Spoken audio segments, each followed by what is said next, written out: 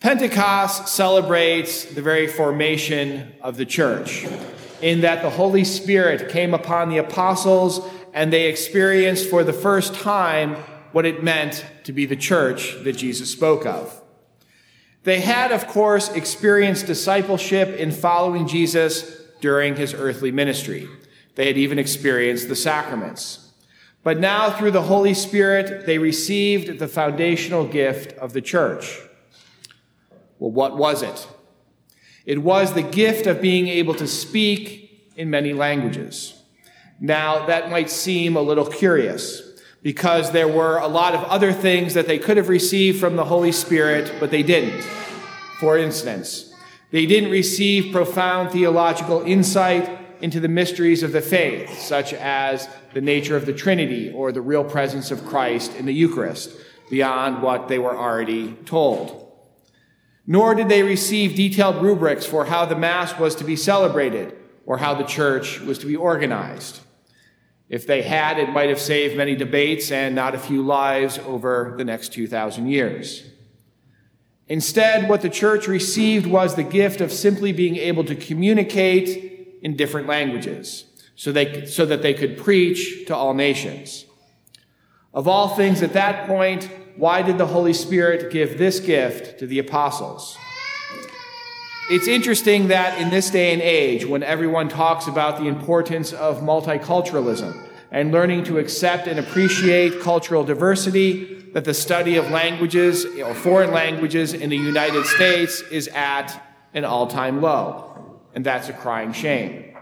Because no matter how much one learns about another culture, unless you can communicate with someone in a common language, there is almost no hope of building a true interpersonal relationship and thus overcoming that cultural division. If you've ever learned another language, think back to that time when you were first able to have an intelligible conversation with someone in that language. What a powerful unifying experience that was between you and the other person, because it responds to the longing that we all have to surmount those barriers that prevent us from connecting to others. Notice that in the passage we read from the book of Acts, it doesn't say that the apostles were given special eloquence or even especially persuasive arguments in those other languages that they suddenly spoke. The people simply said, "We hear them speaking in our own tongues of the mighty works of God." Yet it's this simple ability to communicate before all else that is shown to be the foundation of the church.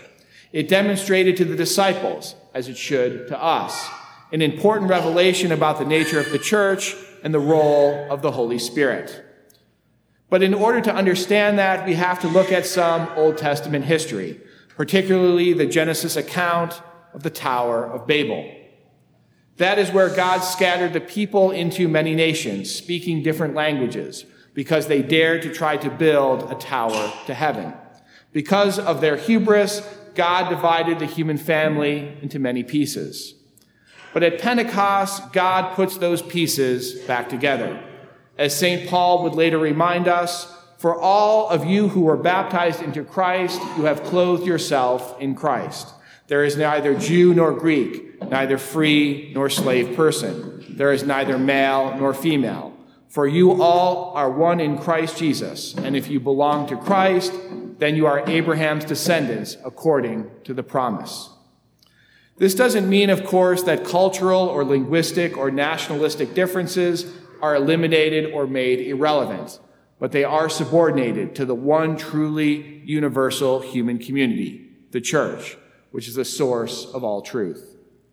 That's one reason why the life of the church is always somewhat foreign to the life of the world, no matter what country or culture the church finds herself in. Things such as celibacy or the monastic life or even the use of Latin in the Mass function to prevent the church from being too knitted to any secular culture or power. It creates that separation and independence that allows the church to live out her mission at all times and in all places. As the church's compendium teaches, to the church belongs always the right to everywhere announce moral principles, including those pertaining to the social order, and to make judgments on any state of human affairs to the extent that they are required by the fundamental rights of human persons or for the salvation of souls. It's this universality of the church, that is, her freedom from any one particular racial or national or cultural context, that was the great gift given to the apostles at Pentecost. Jesus Christ suffered and died for the sins of all, Jew and Gentile alike. And so where previously even God himself had dispensed justice onto the world by reckoning amongst the nations, he now reconciled all persons to himself in the cross, so that each person could obtain salvation, and through that salvation, peace with one another. The Holy Spirit is the engine of genuine human community, even for those who do not presently share our Christian faith. St. Paul tells us that the fruits of the Holy Spirit are this: love, joy, peace, patience, kindness, generosity, faithfulness, gentleness, and self-control. There's nothing in and of themselves that is religious about these fruits, although, of course, they reach their fullness in the life of faith. Rather, they are the building blocks of any genuine human community. That's why, as Catholics, we can rejoice when we see these fruits even outside of the church, because we know that ultimately they come from the Holy Spirit.